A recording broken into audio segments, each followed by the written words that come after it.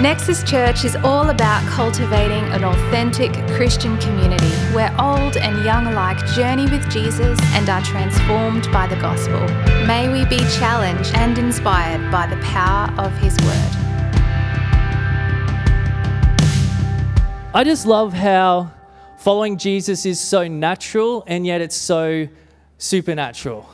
That it's actually just conversations sometimes. That actually sometimes it's just as we're worshiping, there's an unction, there's something that happens in here and you go, oh, God's doing something. He's getting my attention on something. And it's when we place ourselves in positions that we become aware of more than just the natural around us. And I actually want to start here. We sang earlier. I'm sorry, I'm jumping in. I hope that's okay. We sang earlier where it said, holy, holy, holy. That comes from Revelations. That God is a holy God. And connected with that is this encouragement throughout Scripture to reverence God. I want to help us as we start today to understand what is going on there. So when we say God is holy, He is not separate from us. He is not someone to be feared when we say reverence. I think of it this way. How many know if you're a sports fan in some way, whatever the sport is, there's a stadium, there is a location that you would call like hallowed ground, right? So in cricket, it's Lords in England, I think. Any cricketers, is that right? Yeah, so hallowed ground, like you're at Lords. For us in Australia, probably the closest thing we have is the MCG, right? It's like, okay, this is hallowed ground. This is special ground. And the dynamic I want us to get is this. If you have been dreaming of being an AFL player or a cricket player and you want to play at the MCG and suddenly you get the opportunity, it is this holy ground in the mind of that sport. When you get that idea, you get that opportunity, you step onto that field, this holy place, as it were. And it's not something that you fear, but you reverence because you realize the presence of what you are in the presence of. That Donald Bradman played there, that those AFL stars played there, and you realize you're in a holy place, as it were. And you realize who you're in the presence of. And that has this effect of not actually going, oh, I'm afraid right now. It actually has this effect of calling us up. You want to rise to the occasion, right? You want to rise to the opportunity of where you are. And so when we say, God, you are holy, we reverence you, it's actually this dynamic that we are entering into, that we're coming to a place of a loving Father, a loving God who is there and is reaching, and we go, whoa, you are so great, and yet I am so drawn to rise to that.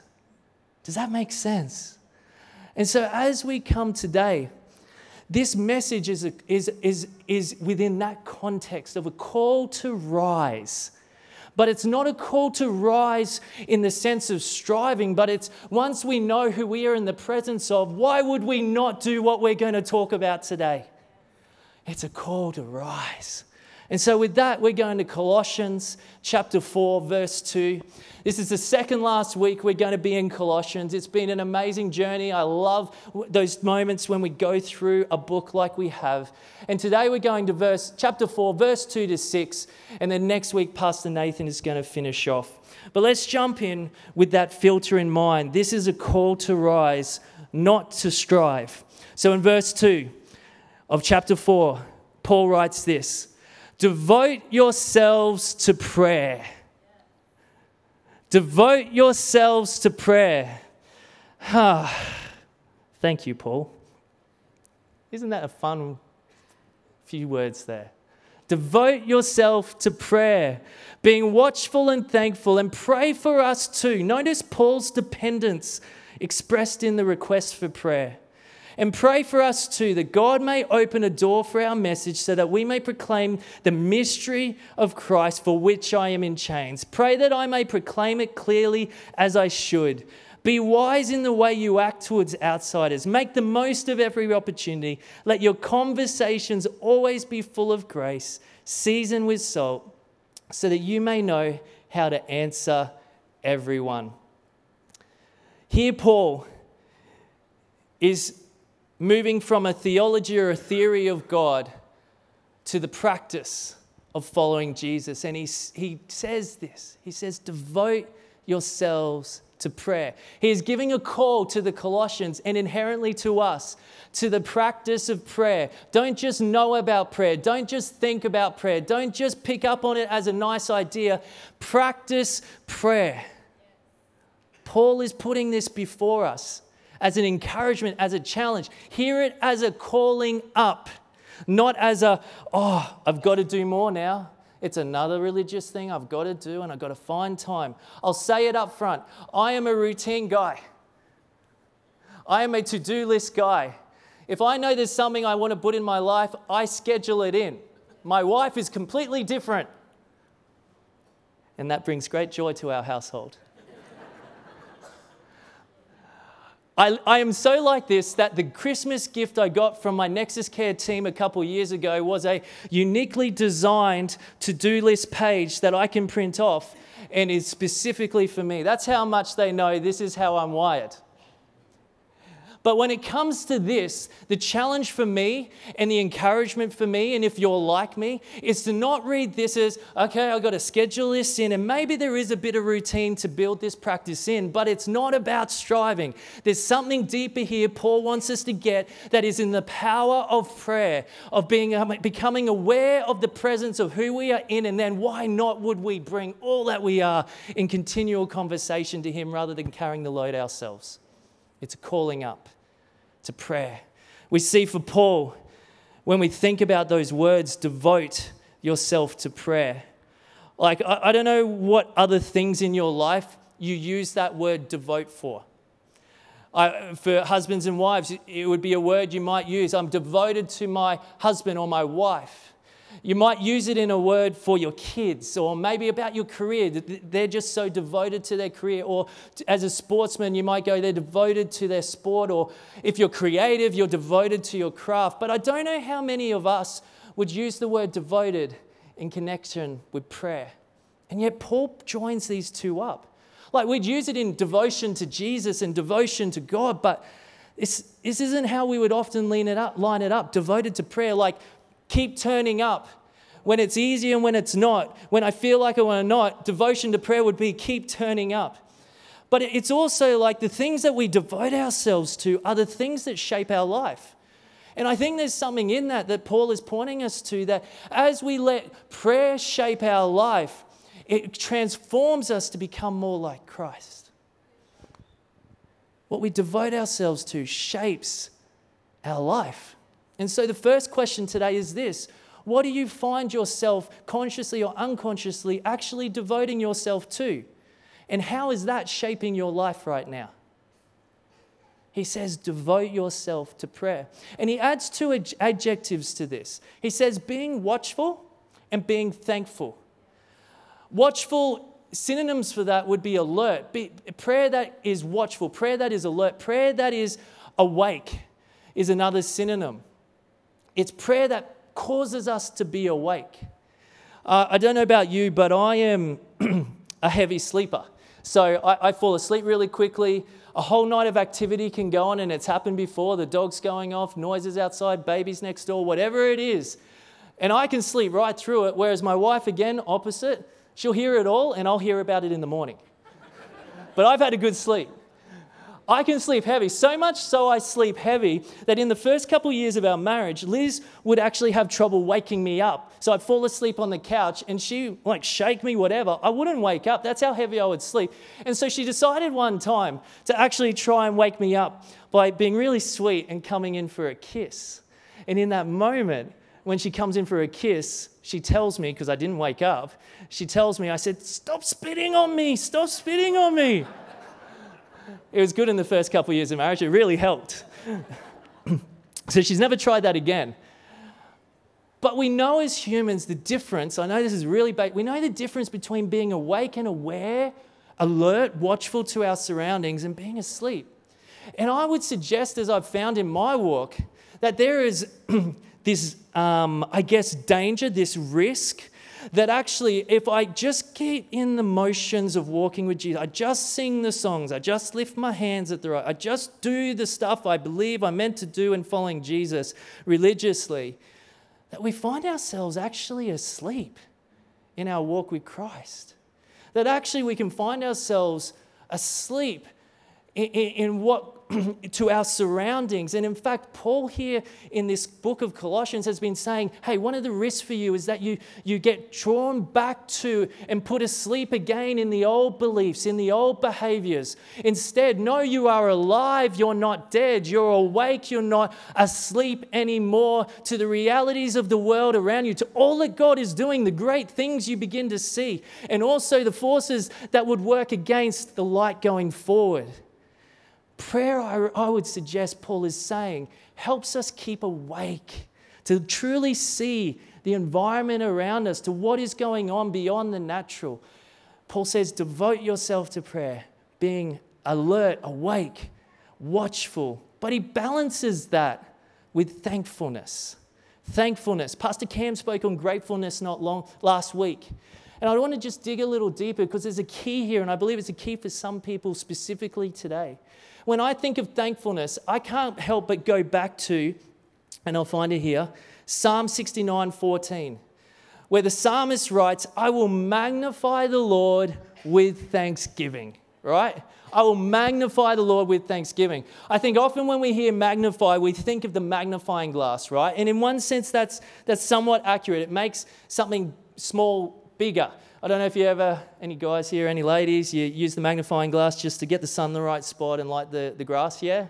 It makes things bigger, right? But I would suggest what's being said here is less like a magnifying glass and more like a telescope. You know at night when it's clear at night and you can see the moon, right? And you can fit the moon between your fingers. You can see it with your natural eye. There's the moon there. But you put a telescope in place, and what it does is it begins to magnify the moon to be more true its size and everything else in right proportion to it. I think that's what the psalmist is pointing us to in part, that when we give thanks to God, when we choose to focus our attention in prayer with thankfulness, that it magnifies God to be more true his size in our perspective, and all of those challenges and those pains in our life begin to find right perspective next to his true size.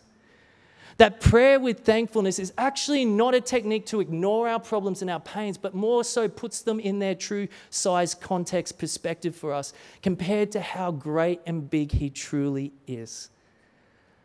Magnify the Lord with thanksgiving.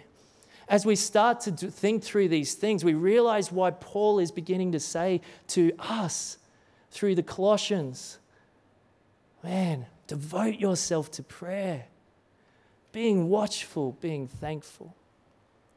I think also if we take a step back as we understand that prayer matters to Paul, it matters so much that he's asking for more prayer from the Colossians for him. I think we take a step back from Colossians, we look at New Testament, we quickly realize that the dominant worldview of the New Testament is a spiritual warfare worldview. That actually, if we would sum it up, and we can think of so many things of what that might be, and you might have certain images of what it means when I say spiritual warfare worldview, but we bring it down to John chapter 1. Speaking of Jesus, the light shines in the darkness, and the darkness has not overcome it.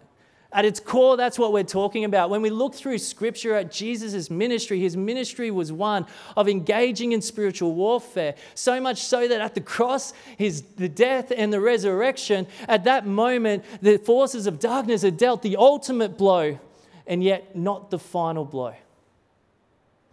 And so the rest of the New Testament is working out, well, now that Jesus is risen in glory, now that the prince of darkness has been pushed back, now that death does not have the final say, how will the people of God live? And what we know is that the victory that Jesus achieved on the cross, by that same power, he now empowers us. He empowers us to continue to push the forces of darkness back.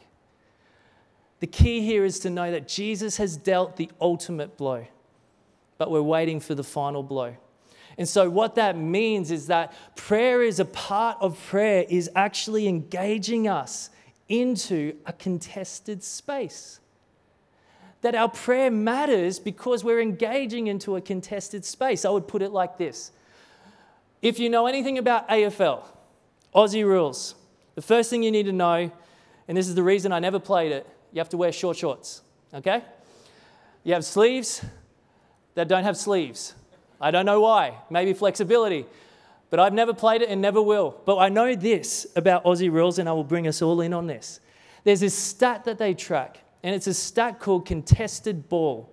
How many times you go up and you win contested ball or contested marks. And the reality is that the more you go up and the more you contest and then win those balls, the more chance you're going to have of winning. I think of prayer a little bit like this. Prayer is that willingness to engage into a contested space, to keep going up whether I feel it or not, knowing that as I do, we're heading towards breakthrough. We're heading towards winning. And what I mean by that is Christ has won, but there's this contested space that we're still engaging. We see Paul engaging. He says, pray that there would be open doors. Why are there not open doors everywhere? Because there's still a contested space to be engaged in and to devote ourselves to in prayer, whether we see the difference or not. Because as we continue to go up, as we continue to pray, it makes a difference. Let me take this a little more deeply and practically. The author Ian Bounds says this: God shapes the world by prayer. The more praying there is in the world, the better the world will be. The mightier the forces against evil. The prayer of God's saints are the capital stock of heaven by which God carries on his great work upon earth.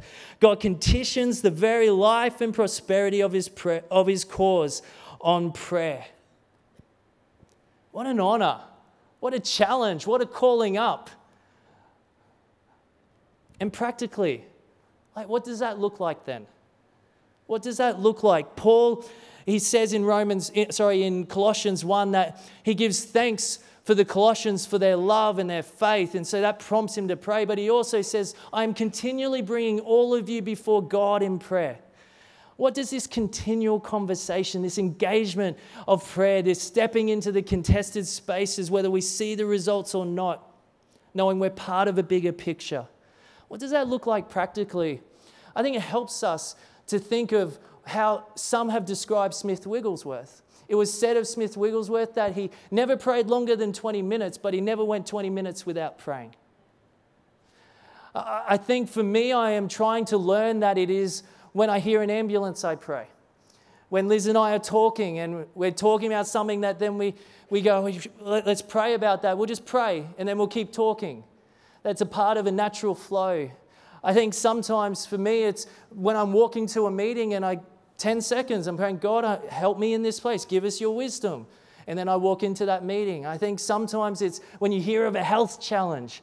For me, I'm trying, I pray in that moment or just as I've heard of it.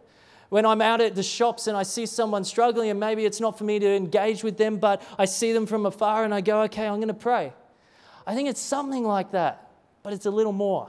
But it's something like that. I'm learning. What does it look like for you? If you're on a scale of 1 to 10 and 1 is not praying at all, 10 is like whatever the dream is, where would you put yourself right now? And what would it take? What would it look like to go from that maybe up another point on that scale? What would that look like for you? I think sometimes the challenge we have with prayer, and I find myself, is that we fear that it actually doesn't matter, that it actually won't make a difference. And maybe our circumstances and the prayers we prayed in the past and we don't seemingly see God do anything, maybe that's led us to that point. But I've been challenged, and I will say this, that earlier in the year, in the first Sunday of this year, I preached on when it feels like God's on mute, when it feels and it appears as if God's not even present in the prayers we're praying. And there's complexities and there's mystery to that, but I have been also challenged to not let my experience shape my theology and actually go, hey, God, I see what your word is saying. I am challenged and I will lean into the mysteries of it all. But what I realize is when, as Paul is saying, as I devote myself to prayer, things shift, whether I see it or not. And I've been challenged on that. And so practically, what does it look like for you? As I said, one of the challenges I think we have with engaging in a life of prayer is because we fear that it won't matter. That we feel like, well, God's going to just make up his decisions anyway. He's just going to do what he does. So why does he need me to pray a prayer? Is he, in some way, is he egotistical and just likes to hear my voice, asking him things? No. God's not like that. That's not sovereignty, him just doing what he wants. We're in a covenant relationship where we get to influence each other. But we can, I think, just on the surface feel that way, and it reduces us the passion, the desire, the devotion to pray. But I want to encourage you with something that we were encouraged in a sermon a couple months ago, because it really helped me, and I want to take us back there as we think on that. Genesis 1:1-3. It says in Genesis 1, God created the heavens and the earth. It's a summary without the details of how creation came about. But then in verse 2 it says, now the earth was formless and empty, darkness over the surface of the deep, and the Spirit of God was hovering over the waters. So we have in verse 2, the Holy Spirit is there, but no creative action has happened. He's ready, he's poised, he's hovering, but there's no change yet. And then in verse 3 it says, then God spoke, or God says, let there be light, and there was light. What happened? We have God's spoken word. We have the Spirit hovering, and they combine in partnership. And from that, creation is birthed. Change happens. What does this look like in our prayer life? It means that every time we pray according to the spoken, to the word of God, the Holy Spirit takes what we praise, combines it in partnership, and moves in power. That is the basic theology of prayer. And that means two things. One, it reminds us why some of our prayers are useless. I'll put it this way. Let me explain. Liz and I have been praying for her to get a 64 sky blue convertible Mustang. That's her dream car. By the way, anyone has one? Let me know. Wants to give it for free, of course. It hasn't happened. I've been praying also for 18 years that the Brisbane Broncos would win the grand final since 2006. That has not happened. Maybe they'll do it this year, but I have a suspicion it's not because I've been praying for 19 years. What's going on there? I'm praying, I know it's a silly examples, but I'm praying my words. They're my will. They're my desires, and that's okay. And I think they're good words, and I'd love for them to come true. But they're not prayers that are God's prayers. They're not his words. They're not his will, his nature. The second thing we learn is from what we've talked in Genesis 1 is that when we do pray according to the will of God, 1 John 5:14 says this, when we pray anything according to his will, he hears us. So number one, he hears us. And if he hears us, then we know that we have what we ask of him. So this is what we're being told. So when we pray according to the will and the word of God, the Holy Spirit takes that in that space and combines it in partnership and moves in power. Jesus puts it this way. And I just want to acknowledge again, I know this is challenging because we've prayed prayers and they haven't been answered, and they're prayers that we would say according to the will and the nature and the word of God. Just come with me. Jesus says it this way, and he says it not once, twice, 3 or 4, but 5 times from John 13 to John 17. He says, if you pray anything in my name, it will be done. The important thing we pick up there is that Jesus is not saying his name is some kind of magical incantation. You just say your prayer and then put in Jesus' name on the end and it will be done. He's not saying this is the open sesame of the kingdom of God. In fact, in that time, the name of someone was synonymous with the nature of the person. And so what he is saying there is whenever you come to learn and understand the nature of God and pray according to that, it will be done. And my mind goes straight to then, what is the nature of God? And we see throughout the Word of God, but there's no clearer picture than Jesus, and in fact, Jesus' own words articulating his mission and his nature and the will of God. And we see that in Luke chapter 4. In Luke chapter 4, he says himself, the Spirit of the Lord is on me. Notice the Spirit.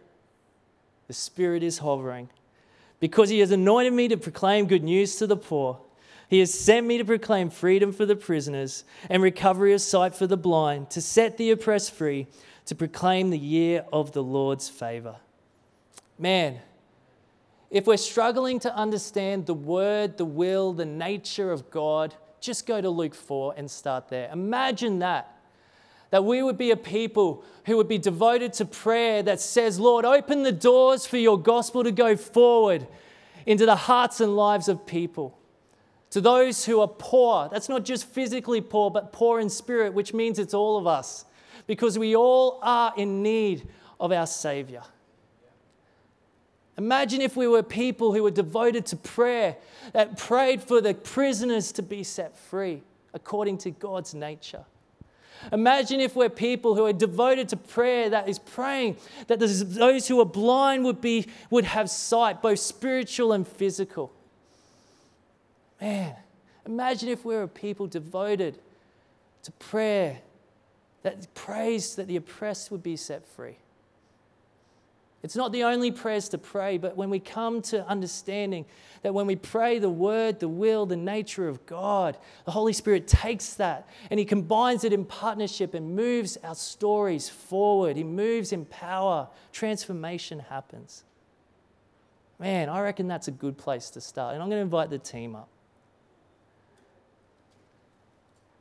I want to ask, what are the prayers that you've stopped praying? What are the things in your heart that you've laid down?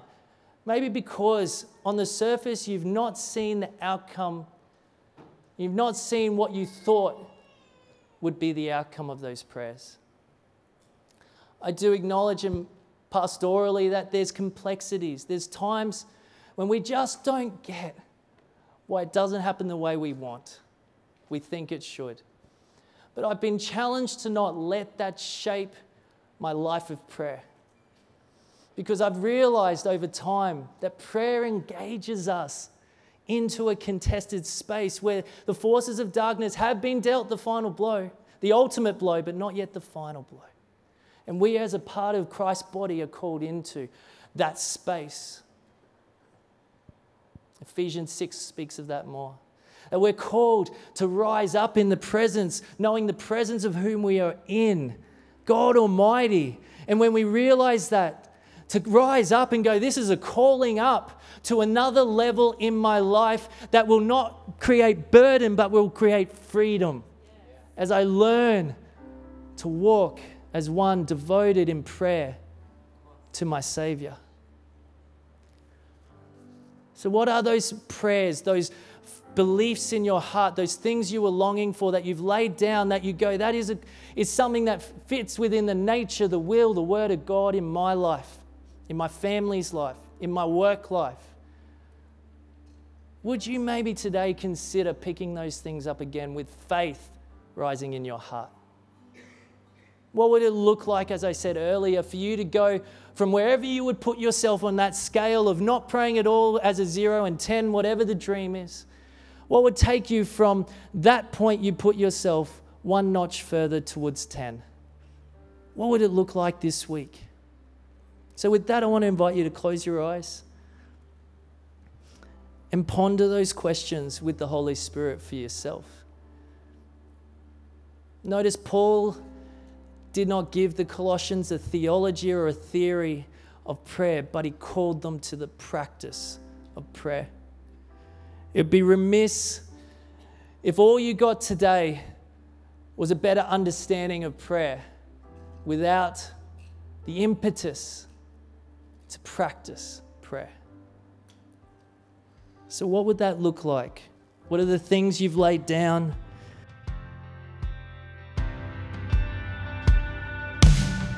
We hope this message encouraged or perhaps even challenged you in your Christian faith. Our pastors meet regularly with people to pray and support them, and we extend this invitation to you. Please let us know if we can contact you to offer support. Simply call the office or visit nexuschurch.com.au.